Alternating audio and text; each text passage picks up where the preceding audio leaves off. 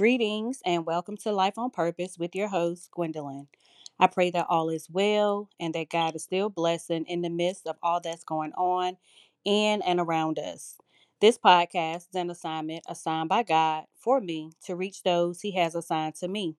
Everything won't be for everybody, and I'm okay with that, knowing I was obedient to the call. This podcast is equipped to empower, uplift, encourage, and edify all women in this walk of life as we rightly divide the Word of God and apply it to our success, struggles, and everyday life as we choose life on purpose. I hope that I can reach you. I hope that I can motivate you in ways that you need to move forward with your days. We know that in our relationships, marriages, with our children, whether it be work, everything that we have going on, life can be stressful. But sis, let me tell you, the word has the solution for it all.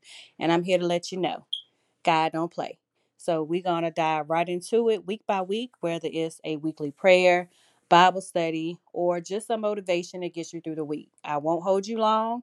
I'm going to say what he has given me to say in and out, and that's going to be it. So I hope you stay tuned to what God has for me as I give it to you, and it'll be a blessing to all of us. Peace and blessings.